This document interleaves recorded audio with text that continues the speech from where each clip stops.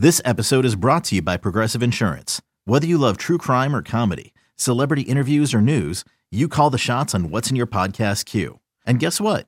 Now you can call them on your auto insurance too with the Name Your Price tool from Progressive.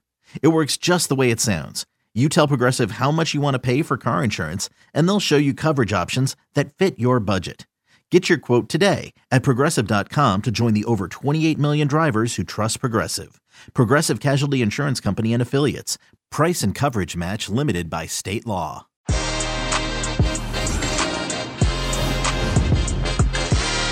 All right, the octagonal CONCACAF qualifying is well underway. Only one team perfect, that's Mexico. After the opening day of matches, U.S. picked up a crucial away draw. Everyone else drew, except for Jamaica. They lost. And this is the Qué Golazo Pod. I've got Jimmy Conrad here with me, my co-pilot on all things CONCACAF. And we've got a special guest in Dre Cordero. And he's going to be with us to talk about the U.S. versus Canada. He's also going to recap some of the U.S. against El Salvador. He was on the call with Marisa Adu. And then later on, we've got Wiso Vasquez, who's going to hop on to talk about El Tri. Qué Golazo Pod begins right now. All right, everyone, if you're watching this live on YouTube, be part of the conversation. Drop your thoughts in, your takes and questions. We'll get them into the comment section. And if you're listening to this on Apple Podcasts, do us a solid and leave Qué Golazo a rating and a review. It takes just a few seconds, but it helps us continue to make free episodes like this and helps us get found, get higher up into the rankings. More people like it, more people engage. The better we can make this thing for you guys. So, make sure you do that. Jimmy, what's going on, man? You know what? I was a little disappointed in my lack of flair for all you Office Space fans out there for match day one in the U.S., so I decided to overdo it. I've got my U.S. glasses, my U.S. soccer visor, and I'm wearing the very special edition, limited edition U.S. jersey that I wore during our game against Latvia before we headed to the 2006 World Cup. There's only one of these that's been made. So I'm trying to bring all my positive vibes, and I feel like if you're into superstitions, I might have let the team down because I wasn't as hyped, at least in terms of what I'm wearing ahead of the El Salvador game. That's fair. That's fair. And for anybody who's watching now or listening, we are doing the preview for the U.S. versus Canada, as well as previewing some of the other matches or all the other matches that are happening in this next round. Dre Cordero, what is going on, man? Hey, before you say anything, I got to say, you're caught in a crossfire on the pregame show talking about sneakers, and I was worried about you for a second there, but how you doing? I'm great. And, disrespectful, really, because I should have been part of that sneaker segment. My game was on. I think I'm just going to storm the set next time. And the audacity to ask me to put my legs up on the table so I could show them on air. I mean, come on, we got manners around here. We were raised better than that. Yeah, hey, listen, normalize sneaker culture or foot culture. But I do have to admit, we are going over the top. I see it almost everywhere now. Everybody's throwing the sneakers on the table, and I respect you for keeping those. What did you actually have on, though? Just Yeezys. Okay. Nice. They were right. Okay. By the way, I like the little rivalry that Jimmy Conrad is trying to start right now with the Sunglass game. I know this is not exclusively a visual media. Some are listening on the podcast, but the Clint Dempsey, Jimmy Conrad Sunglass rivalry. I'd like to say I was here first, Dre, but it's okay if Clint wants to. Actually, by about 8 years, but if Clint wants to start to take over some of that, I get it. There's only. I will say, with regard to Clint Dempsey, he definitely can wear a pair of sunglasses. Like he adds that swag, and maybe that's something I lack. But that's why Clint was a special player, and that's why I think he's doing great behind the desk. Hey, that's fair, Jimmy. Dre, I'm going to start with you just because you are a special guest, our knight in shining armor, so to speak. Hey, what was your thoughts? What were your takeaways from the U.S. versus El Salvador? You were obviously on the call there. What was it like to call a game like that? And, what were your initial takeaways from that game? Yeah, I'm going to be 100% honest with you. Not as fun as some other games that are a little bit more coherent, a little bit more flowing.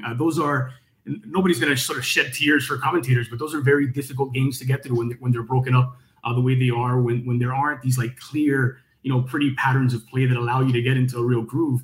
And I thought for spells, it was El Salvador actually who had the better style, the prettier football, without much of an end product, if we're honest, because Matt Turner essentially went to San Salvador on vacation.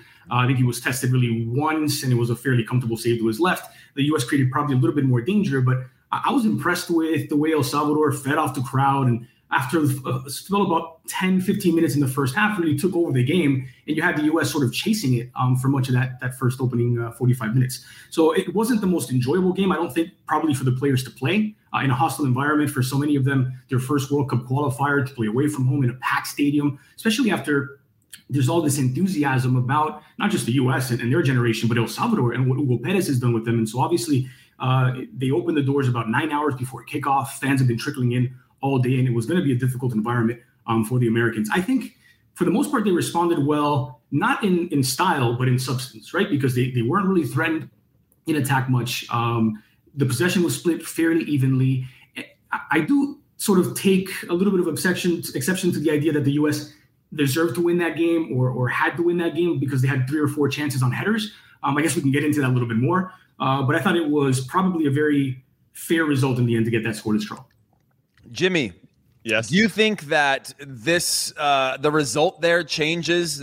You know, I've been reading a lot about how much more important this U.S. versus Canada game is than it was a few days ago. Do you think that's any different, or do you think that's just sort of playing up the importance of this, and this is always going to be a must-win? It was always going to be a must-win, to your point, Heath. I will say, though, that because Canada disappointed at home, let's be honest, this team had a lot of hype coming into this. I thought they had a really good Gold Cup run. They deserved more from their game against us in the group stages. They definitely deserve more in their game against Mexico in the semifinals as well. They had some talent. Now, that was without some of their star players. You bring in Jonathan David, you bring in Alphonso Davies, you added all these other pieces, and Kyle Larin just scored. You know, you got some confidence with some of their guys as well, and they underwhelmed. And now I feel like there's a more emphasis from Canada's perspective and ours to show up and play and make it a game that's going to have that juice on it. And it's going to. There's just no way around it. Either one of these countries loses, then it's not nothing. I mean, there's so many games now, right? We went from 6 to 8 teams. So there's a lot of time to get points. But you don't want to start your World Cup qualifying sputtering, especially Canada, because from their perspective, they haven't qualified for a World Cup since '86. They haven't been in this last phase in forever. And they have, like, they're trying to get their fans behind them a little bit. They're trying to build that hype. And there's reason to be excited about Canada. And we have the same thing. It's almost, we have some parallels going behind both. And I think that's why a lot of fans were disappointed. And I think we were disappointed too in the 0-0 result, because we know our players can play better, and yet they didn't, and they didn't solve problems quickly. And to Dre's point, there was substance for sure. And we saw, and I think this is a straight line through what Greg Berhalter has put into the team. They're learning how not to lose. They don't know how to lose, which is great. But there's some times where we need to be able to solve problems in different ways. And I think the biggest point of emphasis was who was out there to put their foot on the ball, slow things down, catch our breath, and then let's just start to play, baby. Let's get out there. Let's have some fun. It's a World Cup qualifier, and I think we lacked a little bit of that. But hopefully we see it against Canada, because we're going to need it. They're going to come at us. They just saw what El Salvador did well, and are probably going to try to use the same type of tactics, I think, as well as what they learned through the Gold Cup and the time they beat us in 2019 for the first time since 1985, right? So they have all these bits of information where I think they could take it to us. So we have to be sharp, and that's going to be a challenge. It's going to be a big game. I can tell Jimmy was good at history class, right? You aced all your history classes. I can never remember the dates. Like, that's where I always fail the test. But you got 85, you had 97 the last time they reached the stage. I'm impressed. Jimmy has a bunch of almanacs open where you can't. He's moving his eyes and reading down these books. That's why I wore the sunglasses, babies. Dre, you talked about the difficulties of calling a match like that, right? Where you don't get into a rhythm. You're almost having to just call what you see, and you can't get into some of the things. And I know what it's like for a play-by-play guy. You do so much research to be able to entertain the crowd and guide them on this journey. How much does that, and I thought Canada struggled a bit as well to get into that same rhythm, except at home. Between the U.S. and Canada, who do you think is in more danger? And can we say someone's in danger? I think that may be a negative connotation after one game because they play so many matches in the octagonal. But which one of these teams do you think needs to get into a rhythm first in this match? So no alarm bells yet, I don't think, for either Canada or the U.S. Clearly, the U.S. in a better position because picking up a point away from home is significantly better than being held to a point at home. I think if you look at the teams that are probably happiest after this first round, you look at El Salvador, you look at Honduras for getting a result away from home, and Mexico for having won. Although I think even there's some real criticism about Mexico despite picking up 3 points in the opener. And so for the U.S. going back home, having gotten that experience, I think Berhalter talked about it as a learning experience for these guys, but one they have to improve on. And I think in that sense, the schedule lines up nicely for them, right? Because you go out and you face that difficulty of San Salvador to Cuscatlan, and then you come to friendlier confines to take on a Canadian team where the U.S. should carry the initiative. I don't think you're going to see that same 50-50 split of possession. I think if things go well for the United States, the game that at home anyway, they're going to want to dominate. And so I find the U.S. in a much better position going into game 2 than Canada. But it is fairly early. It's a longer process, as Jimmy was alluding to now, with the octagonal as opposed to being a hexagonal. And so maybe in a sense, a little more forgiving if you don't get off to the perfect start. But you have to win at home. I know that it becomes almost a meme, and it's a little bit sports pukey at this point. But in World Cup qualifying, you are obligated to win at home. And so all this talk about whether, depending on the result in El Salvador, does that mean the Canada game is now a must-win? All home games are going to be must-win for the United States, including when they host Mexico.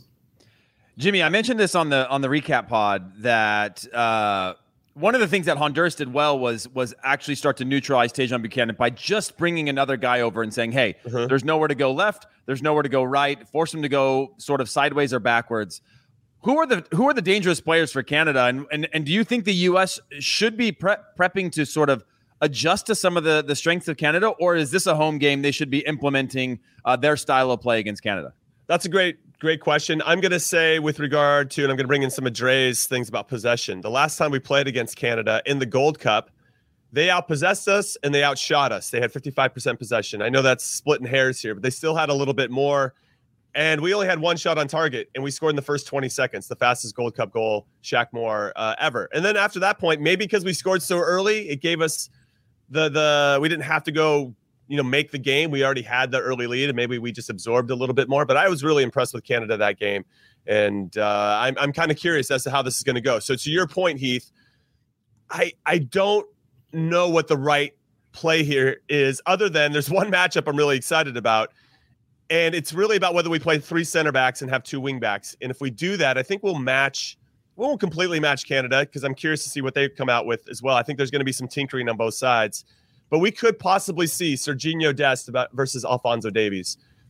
And I'm trying to decide in my head, who actually has the advantage here? Are they going to cancel each other out? Because Alphonso Davies defends, though. Davies defends. That's true. And there's I saw a lot of criticism of Serginho Dest after that El Salvador game. But let's be honest, if you're not going to put one of your best players on the right side in his best spot, and you're going to make him suffer at the left side, when we knew he struggled against Mexico in the Nations League final, playing that same exact spot, I don't know what the big surprise is. And I don't think that Greg Berhalter did him any favors.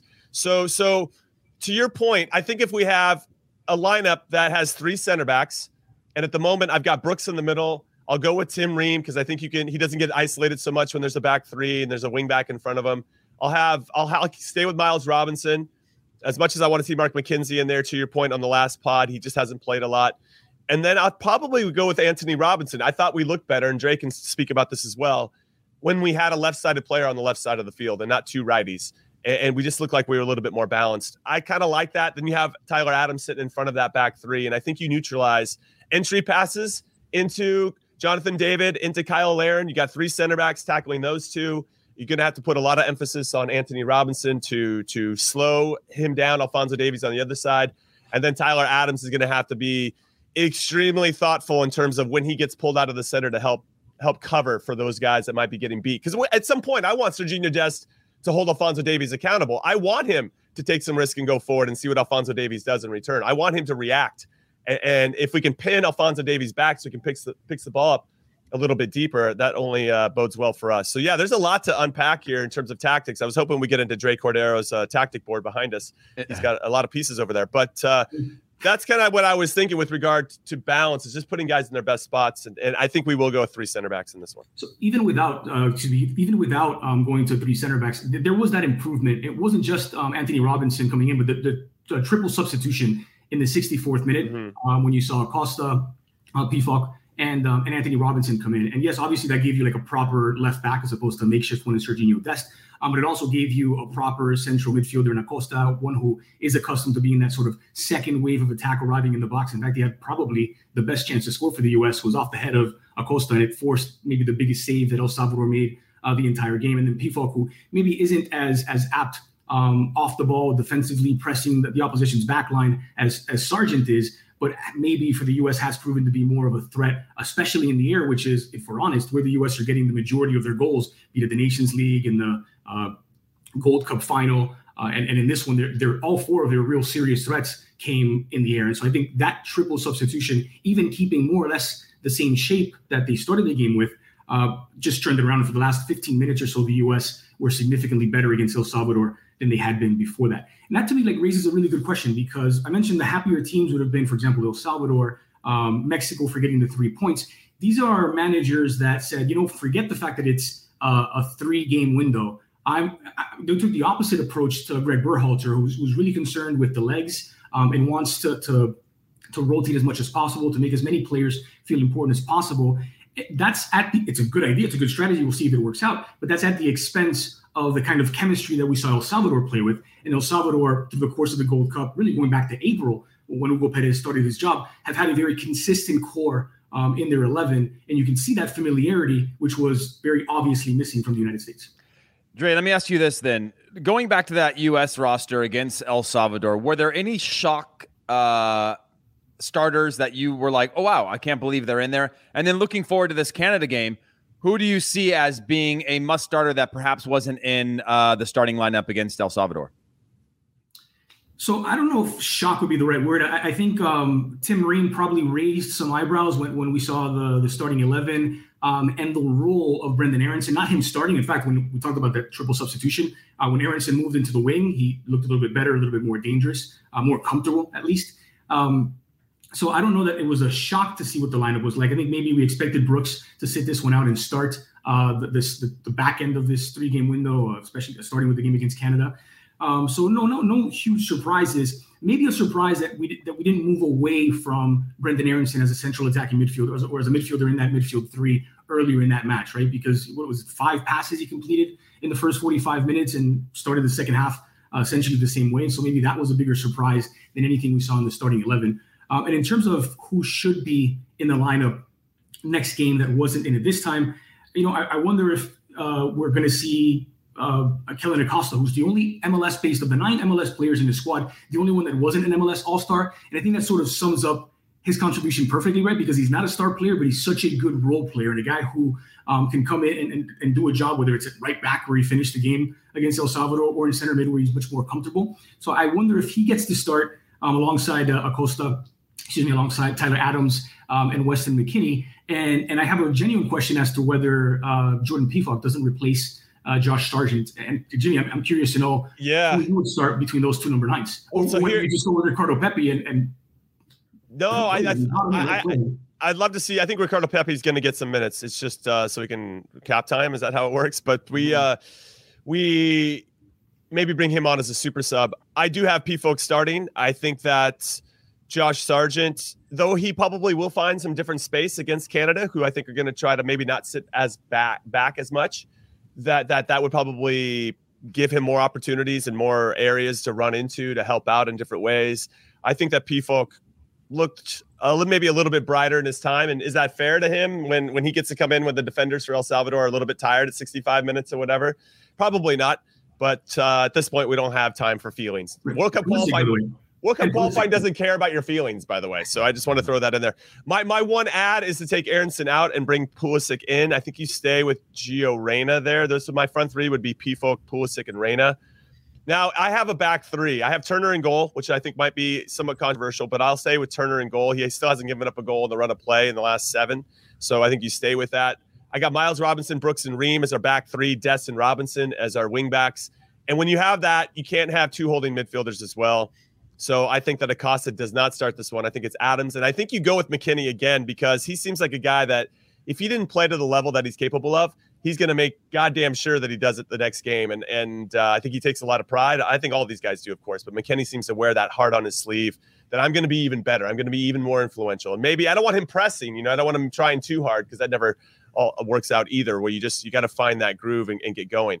Now, actually, and I want to bring this up to Heath. One of the comments that I thought was very interesting, because we talked about it after the El Salvador game, Berhalter said that they did a terrible job of switching the point of attack. And we brought that up, that the ball never really shifted from one side to the other. We never really made El Salvador suffer. And I think that has to change. So whoever's going to be in there, and it looks like Tyler Adams, whoever's going to be the pivot, or if we go with Acosta, whoever it is, they have to be able to switch the point of attack. And that falls on Tim Ream in some capacity too. I feel like his biggest asset is that he can pass. And so we need to be able to switch the ball and not try to stuff things into the middle of the field, because I thought El Salvador in particular did a nice job of sitting on those passes and making it a little bit more difficult. So Sargent always had somebody coming up right behind him. Aronson would get up and there'd be no space for him to even connect passes or even have any type of support. And I just think we needed to be a little bit more patient. I thought we were in a big hurry. So there are a couple things that we need to address. And it's not necessarily about how good these players are. We all know they're good. It's just a matter of like, can we settle down quickly and get a grip of the game? And if we lose it, because Canada will get it at some point, how quickly can we get it back?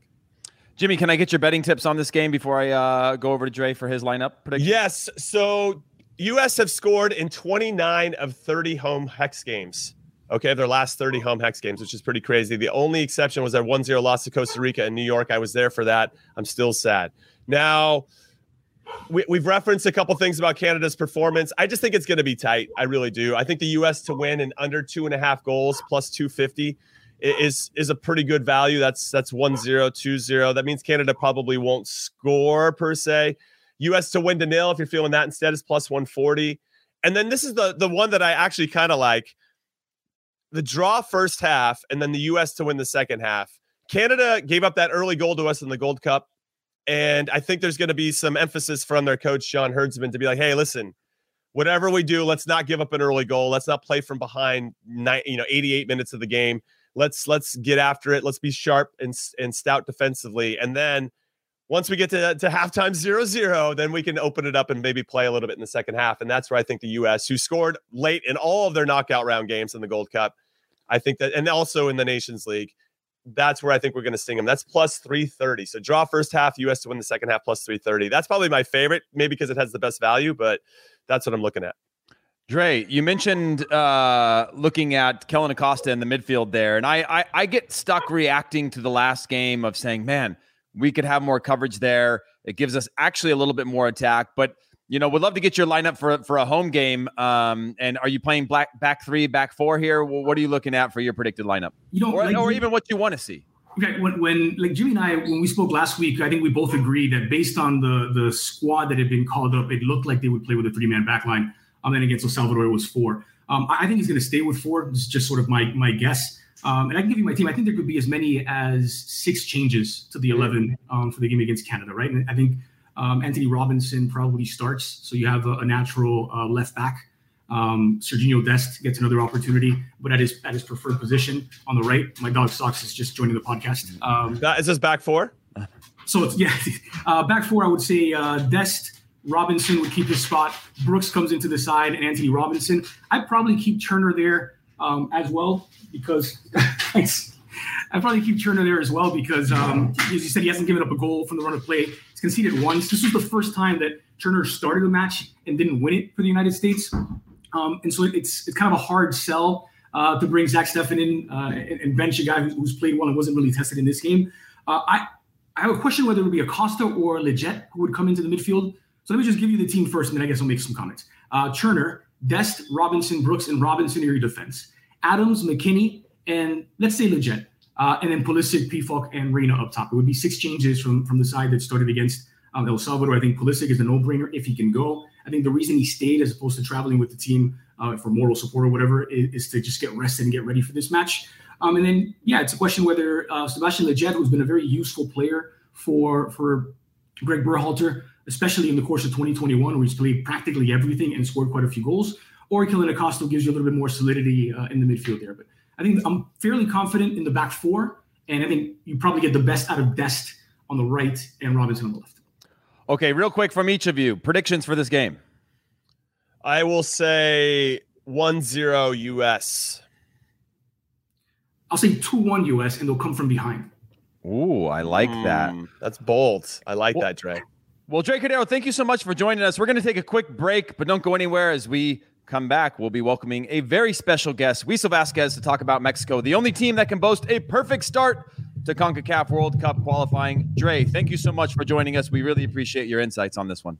Hey, always a blast, guys. Thanks for having me. Dre. Okay, picture this. It's Friday afternoon when a thought hits you. I can spend another weekend doing the same old whatever, or I can hop into my all-new Hyundai Santa Fe and hit the road. With available H-Track all-wheel drive and 3-row seating, my whole family can head deep into the wild. Conquer the weekend in the all-new Hyundai Santa Fe. Visit HyundaiUSA.com or call 562-314-4603 for more details. Hyundai, there's joy in every journey. Selling a little or a lot?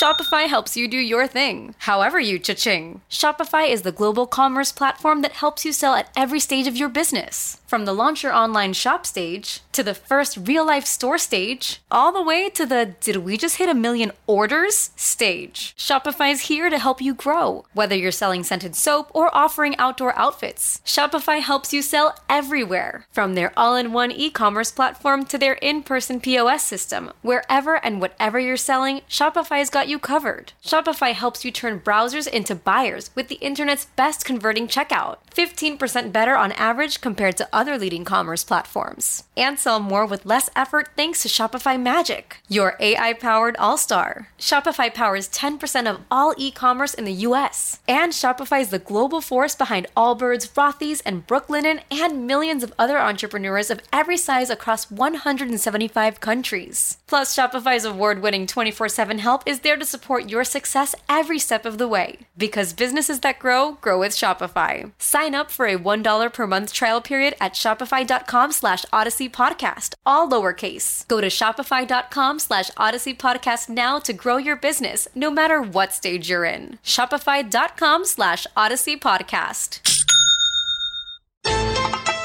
Riso Vasquez, what's going on, man? Thanks for joining us. I'm ready to go. I'm good. Hey, I heard one team is perfect. I heard it's Mexico. That's like the only thing I heard after that segment. So perfect on points, you know, okay. on the standings, you know. Just want to make sure. Still, we're going to get into this. I would love to get your room for improvement for the FMS side. But certainly perfect on points after playing in front of an empty stadium, no fans at the Azteca against a sort of makeshift Jamaica squad. Yes. What were your takeaways from that match overall? Obviously, it was a mix of the Olímpicos and what I would consider the A squad. Clearly looking to rotate some players as well. What were your takeaways from that game? All right, so when you need Henry Martin to score in the 89th minute to secure a win. It's a little nerve-wracking, right? But there's definitely two sides of El Tri, and hopefully fans can see that, not necessarily by the nationalism of the press in Mexico and everyone just kind of freaking out because we couldn't beat this very different Jamaica. Obviously, all the players that were missing. So there's definitely two sides. One, we should be able to beat this team, no problem. Two, everyone understands. You guys have been talking about it, right? It's qualifying. All you need to do is get that win, especially at home. Win at home. # win at home. So there's times the fans are freaking out because it wasn't an easy win, but then we just kind of have to relax. We have to look at that match and see that Mexico had 70% of possession. Mexico had 27 shots, 9 shots on goal. Jamaica had 1, and it went in. We have to go. If you look at any of the teams in CONCACAF and you give them all the stats and you give the score, everybody will raise their hand and say they'll take it. Look at what's going on with Canada. You guys talking about somebody that really should be worrying about those points drop because then they go against the mighty U.S., right? The kings of CONCACAF right now that you guys are selling that. We'll take it. Yeah, you're selling it again. Great. Say it again for the people in the back. Say it again for the people in the back. Something that the U.S. and MLS does is marketing, and already after 2 games, you're already the kings of CONCACAF, even though it's been like 10 years that there hasn't even been in there. But you know what? You're perfect at that. You'll give it that. I mean, we'll take it. But we still actually want to ask you about the lineup. Yeah. And man, I got a couple questions for you. I guess let's just start with the lineup. Funes Mori, do you think he's the guy going forward for the team? Do you even start him in this upcoming game? Because it seems like at times when I watch him play, one of these things is not like the other. Like he just doesn't necessarily fit as much as the success he's had at Monterrey. And we know he can score goals, but I don't know if he's the right fit. And I know that Raul Jimenez is hurt and he might not ever find his form, and Chicharito, Carlos Vela are never getting called back in. But do you start with a Vega? Do you start with a Martin instead here to maybe change things up a little bit? Or do you think that Funes Mori is the guy? There's two different things. What will Tata do and what the fans want are completely different, right? Because I think Tata Martino will continue to stick with Funes Mori, even though Henry Martin went in there and did score, but Funes Mori was there. Tata Martino did something different that he hasn't done before. He switched up to two number 9s at the end of the game, and it worked. Something that I was like, wow, at the sideline, seeing there's 2 9s right now working, and it worked. But he still stuck with Funes Mori. He didn't take him out of the game, and Henry Martin went in there. So I think, Tata Martino is stubborn. He'll stick with Funes Mori because he is a very talented player. We've seen what he's done in Monterrey, historic player in Monterrey, and at times that could have been an amazing assist that could have given to Piojo Alvarado and it would have gone in, and it would have been 2-0 right there. So Funes Mori, there is one thing is not like the other, and I think you hit it on perfectly, Jimmy. But there is something going on with this El Tri that everybody is kind of like not giving their 100%. Look at Tecatito in the Gold Cup, a player that is amazing on the field and can go over players. Didn't really have the greatest Gold Cup, right? So we're starting to see that most of the players, there's something going on in there. If it's confidence, if it's looking ahead of the pressure that Mexico has during these qualifiers. And I think that that's the biggest picture, that Tata hasn't gotten everyone to play at 100%. And I can give you that reason. Injuries galore. If we're looking at the lineup, right, of what the players that came on in Jamaica, that was 6 Olympicos. You said it, Heath, right? And at the same time, if you're looking at the lineup, there should probably be 7 players that could be in the starting 11. And I can, you can go through them. Tecatito, Chucky, Raul Jimenez, Herrera, right? You have Johan Vasquez, who just went to Europe. Imagine if we told the U.S. 7 of your starting players are not going to play in the qualifiers and you get a win, you'll take it. So why do people want Tata Martino out so bad then? Because they know the injuries, they know that he's dominating in possession and shots, even against the U.S. in both finals. They were in control of good portions of those games, but yet the fans still don't seem satisfied. They almost seem like Arsenal fans to me. I'm just going to say it. So you were just nothing. You I don't think we're there yet. You're getting close because I feel like the fans are never happy with whatever's happening on the field. And like, man, that's a slippery slope. It's a slippery slope. And Riso, can I add one thing on that? You mentioned all the shots that the team had, and then it took Henry Martin to the very end to score. Yeah. That's sort of the point, right? Like you still got the goal. And I think a lot of the chatter was like, well, old Mexico wouldn't have ever finished that. They would have had all this attacking power. So they would have had those 7 players on the field. Old Mexico? Old Mexico tied against Jamaica in 2013 and then that's my point. Qualify. They were saying that old Mexico would have had all those chances and not scored in the 89th got it. minute. They would not have had that finishing. You would have had those 7 players on the field, like you said, and perhaps they don't get the result because you have all your stars and it just doesn't fall into place. But this one, you dominated. Yeah, it could have been 9-1 or 9-0 potentially if they didn't even get that one shot. But they still got that goal in the end at home to get the 3 points, and you can build on that. Yeah, no, and that's exactly what it is. When you're saying it, Jimmy, why do fans want Artie Tata out? 2 reasons. Lost to the U.S. That's it. You lost to the U.S. in a Nations League game that was crazy, where it was Guardado, who has not missed a PK in such a long time, the captain going in and missing a PK, Pulisic doing... It was just a perfect way for the U.S. to just get that step ahead. And then came a Gold Cup where at the very beginning of the Gold Cup, Chucky Lozano has an injury. All players are scared because what happens during that Gold Cup? They don't go to the qualifiers. Tata Martino's watching to see they're not playing their full 100. And, the P chant here, and there are so many things outside of it. Come the game against MLS team. And the psychology, something that Mexico, and you guys played in the 2000s, you knew in your head you can beat Mexico, maybe not on the field. And then sometimes it did happen on the field because of it. It's now bringing that. And I wrote about that, where the psychology of the game is very, very important when Mexico players play against the U.S. Once they get in your head, once you're up 1-0, it's over. The 2-0 was a perfect example of that.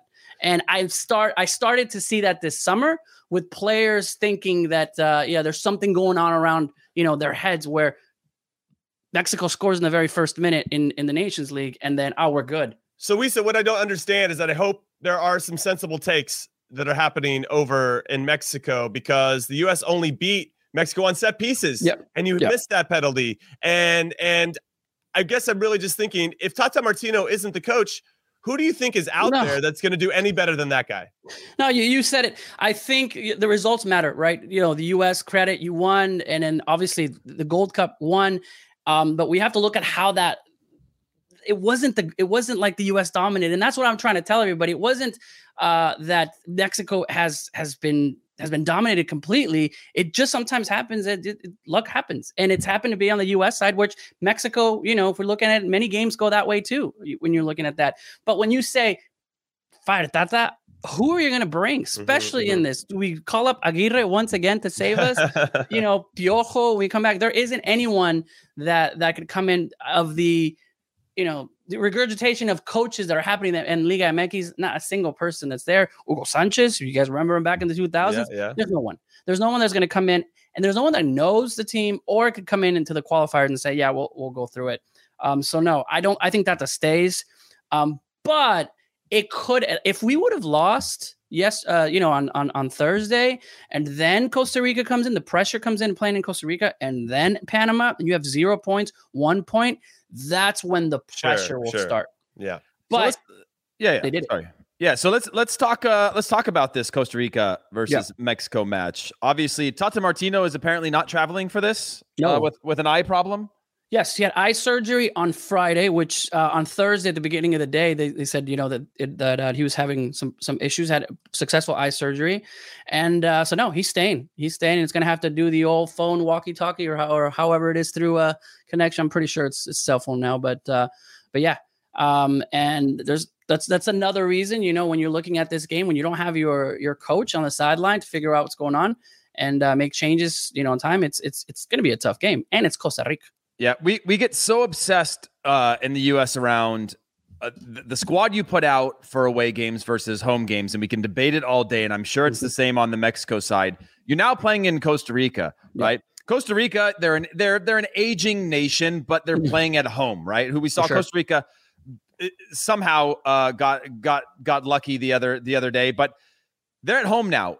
What kind of lineup do you expect to roll out for this? Is it a defensive-minded one? Does it differ when it's home and away for Mexico, or what do you see happening? It's not necessarily a home and away type of scenario. It's the fact that there are 3 games in this qualifying, you know, in this first round. And if you know, everyone's talking, this is brand new for everybody. It isn't actually. Mexico in 2013. The very, you know, when we call it Titanic, started with 3 games right off the bat. And if you're looking back at what happened, the coaching is saying that it took a lot because you had to change players, the rotaciones, you had to use them. So, but I think Tata Martino circled this game saying, this is who we're going to go because we need this win. This is a win that it's attainable because of the aging Costa Rica. And this is a team where we can take away 3 points at somebody at home. And that's why Tecatito didn't start. You know, when we're looking at it, I think Guardado, you know, you have Jonathan Dos Santos that's going to be in the middle. There's some questions in the back line. Also, Gallardo starting was a question at the beginning in Jamaica. I think he's going to make 6-7 changes. You know, there's a lot that was happening in that first one. And that's where I kind of go, after leaving the rainy Estadio Azteca, even though I was like, wow, we needed Henry Martin to score to win the game. I look back and actually watch the game again, and I see, hey, you know, with 7 subs in there from the Olímpicos coming in and scattered in there, Mexico got a result in the first qualifier. You know, it's a positive. So now we're going to see Mexico, I think, going forward. I think they're going to want to get the win. I think they're going to want to make sure they score early, something that Tata Martino's team don't do, and get in there. Because this is an aging Costa Rica, it's not going to be a full stadium. I think the capacities are only like 4,000 or 5,000 fans that, as far as tickets that have been sold. But also, Mexico does well in Costa Rica. Aside from 2013, even between the 2010 runs, they do well. It's not like an environment like Honduras. It's not like the Cuscatlan for the U.S. So although it is away, there are some advantages for Mexico, and we'll see. We'll see what happens because it's CONCACAF qualifying. Yeah, I'm gonna hop in here really quick because that's from the Mexican perspective, and I agree. I think they are going to get a result in Costa Rica, but the Ticos haven't played particularly well. They got a 0-0 draw in Panama. They got outshot 18-4. Yeah, they had 44% possession, 38% in the second half. They weren't really trying to go make the game. They were just hoping Keylor Navas could stand on his head and make saves, and that's exactly pretty much what happened. So that gives me a little fear because they have not scored in their last 3 games overall. The last two have been 0-0.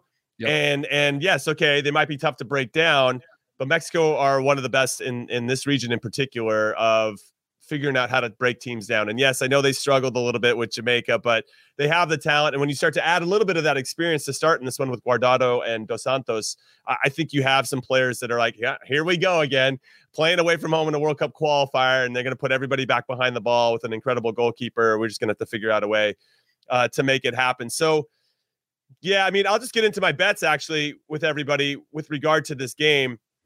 I've never done this before, but it's an accumulation bet, and it's who wins each half. So I'm just trying to decide if I have, excuse me, I got to find my notes here because it's just like, okay. I got my notes ready. So if it's a draw in the first half and Mexico win the second half, it's plus 370. Okay. Ooh, I like that. If Mexico win the first half and draw the second half, it's plus 490. If you have Mexico winning both halves, it's plus 470. So you could actually put $10 on each one of those and still come out a winner if you think Mexico are going to win this game, because you have every single iteration covered. So I like that one a lot. Mexico to win with a clean sheet is plus 200. That's an odds boost on the Caesar Sportsbook. I like that one a lot because the fact that the Ticos haven't scored in 3 games, and yes, Mexico does have a tendency at times to only give up one shot, and that one shot happens to be a goal. Yeah. I just think that they're going to lock things down a little bit differently after having a bit of a scare against Jamaica. I like it. I'm jotting down. With bets, I feel like if you go to draw on these CONCACAF qualifiers, you're going to be good because you never know what happens. Right. Draw is a good bet. It is. For me, this one, I have a draw in the El Salvador-Honduras game, and I'm going to get into a parlay parte with everybody because I think that's going to be a draw. Both teams are pretty even. El Salvador has another home game. They're going to want to get something behind Honduras. I thought we're very, very stout defensively and showed a little something against Canada. I like a draw on that one. If you have Jamaica winning at home, we can get into them a little bit, but they're welcoming back Mikel Antonio and a couple other players from England that can play in this one. I think they're probably going to get a little sense of belief and confidence from almost getting a result against Mexico in Mexico City. So I think they're going to be ready to go. And they know, Jamaica has to know that they have to win all of their home games. Like there's going to be a different type of urgency, I think, from them in this one. So I like them to win that game. And then I like the U.S. and Mexico both to win. If you have Jamaica winning, U.S. and Mexico winning, and the draw between El Salvador and Honduras, that's plus 1,200. So that's my parlay parte, as I say. La fiesta parlayesta, Viso. That's what I like to say. I like that. Let's move on quickly to the Jamaica versus Panama game. Obviously, I haven't been able to see how many players are back in for this one. It's a home game for Jamaica. I think they do have access to some more of their players.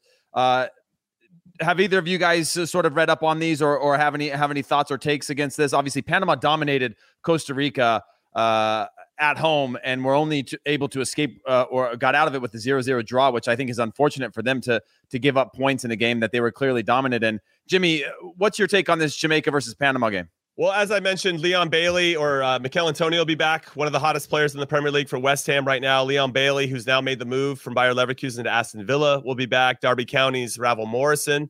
All 3 of those players are expected to be available for this one after not being allowed to travel to Mexico. The last time these 2 teams met was the 2019 Gold Cup quarterfinals, and Jamaica won that one 1-0 on a penalty by Darren Maddox. How's that for a throwback name? So I just get the sense that even though Panama have not lost to Jamaica in World Cup qualifying ever with 3 wins and 3 draws, I just think with these 3 additional players playing for Jamaica, it makes them so much more dangerous. And if they really want to, I mean, they had this, I guess the Jamaican Federation had to figure out a way like, hey, if you 3 guys make it, this is your best chance to play in a World Cup. And I just don't think Mikel Antonio and the other guys that are coming, Ravel Morrison and Leon Bailey, are going to be dragging ass. You know what I mean? Like they're going to want to play in a World Cup. And I think they know they have to win their home games. I think there's just going to be a different type of hunger for Jamaica and the Reggae Boys to get a result, with all due respect to Panama, who I thought were very good against Costa Rica. But I have Jamaica winning this one, and they're the heavy favorites on the sports books. I saw in the Mexico game against Jamaica, they were sitting back so deep at times, almost in their own box, and it just seems like a recipe for disaster. You're obviously playing against Mexico. You don't have your best side. Do you think adding these 3 players makes a huge difference in the grand context of qualifying? Of course, with the name of Leon Bailey, look at the players that are coming in. These are players that are playing in good leagues and doing well in good leagues. Yeah. Anytime that you have that type of player up, it's gonna help you. And At the same time, even having those players there, I still think they could have they would have stayed back just because it's Mexico. They're trying to get that tie, and everybody wants to is 1 point. But at the same time, for this game, it's going to be hard for Panama. Panama, although did good, they were at home. They were supposed to win. Panama has some pressure now because they lose against Jamaica. Now you only have 1 point, right? So so I think it's going to be a very interesting game, and I think. Although I'm going also with Jamaica, it again, anything could happen. Those players not playing, traveling, getting in, and it's also Jamaica. It's quick with these 3 games. I feel like these players are not going to really fully go 100% because they have something to worry about if it's travel or if it's another game. So I think it's going to be a tight game, but I think Jamaica squeezes out, and the Reggae Boys have 4 points, and Panama now is looking with 1 point in 2 games, and now looking at the next game. Jimmy, El Salvador versus Honduras, which is at 7 p.m. Eastern time on Paramount Plus, and a number of these games are on Paramount Plus, so make sure you have your notifications on to know when these games kick off. Jimmy, Honduras was a team we saw in Nations League could have beat the U.S. in the semifinal. That's right. Right? We've seen them continue to have this fighting spirit, and we criticize them because they haven't had that turnover of what's the next generation, similar to Costa Rica. What's the next generation of players that are going to step up and take over, the names that we're going to know about for years on end. We've still got Maynor Figueroa, who, all respect to him, is 38, 39 years old, playing as a center back in World Cup qualifying. You don't necessarily want that. It's a great story, but you want that next generation of player to step up and play at the international level. They went to Canada, took 2 points away from, or stole a point away from them on the road, and they could have gotten more. They just look like they're willing to say, hey, we are going to make it extremely hard for you. For 90 minutes, and you're going to have to earn something against us. We're going to fight. We're going to scrap. We're not going to make it easy. And similar with El Salvador, they have that fighting spirit, which I think is hard to bet against. Who do you have in this one?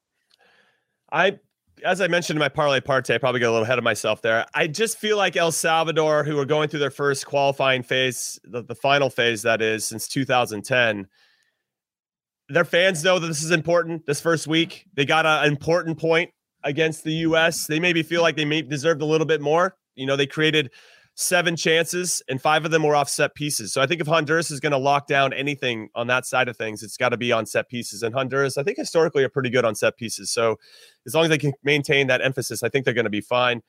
What I find interesting when I looked at the deeper stats, if you're into expected goals and XG and all that stuff for all you stat geeks out there, Canada had 1.7 and Honduras had 0.6. So it wasn't like they were absolutely crushing Canada in every way, but as we know, the stats kind of go out the window. It's just who makes the plays when it matters, and I think Honduras did more than enough of that. I thought they made it pretty difficult for Canada, and I expect it to be the same for El Salvador. This is a game, I think, that Honduras looks at and goes, I think we can beat these guys. This is a 3 points that we can steal away from home.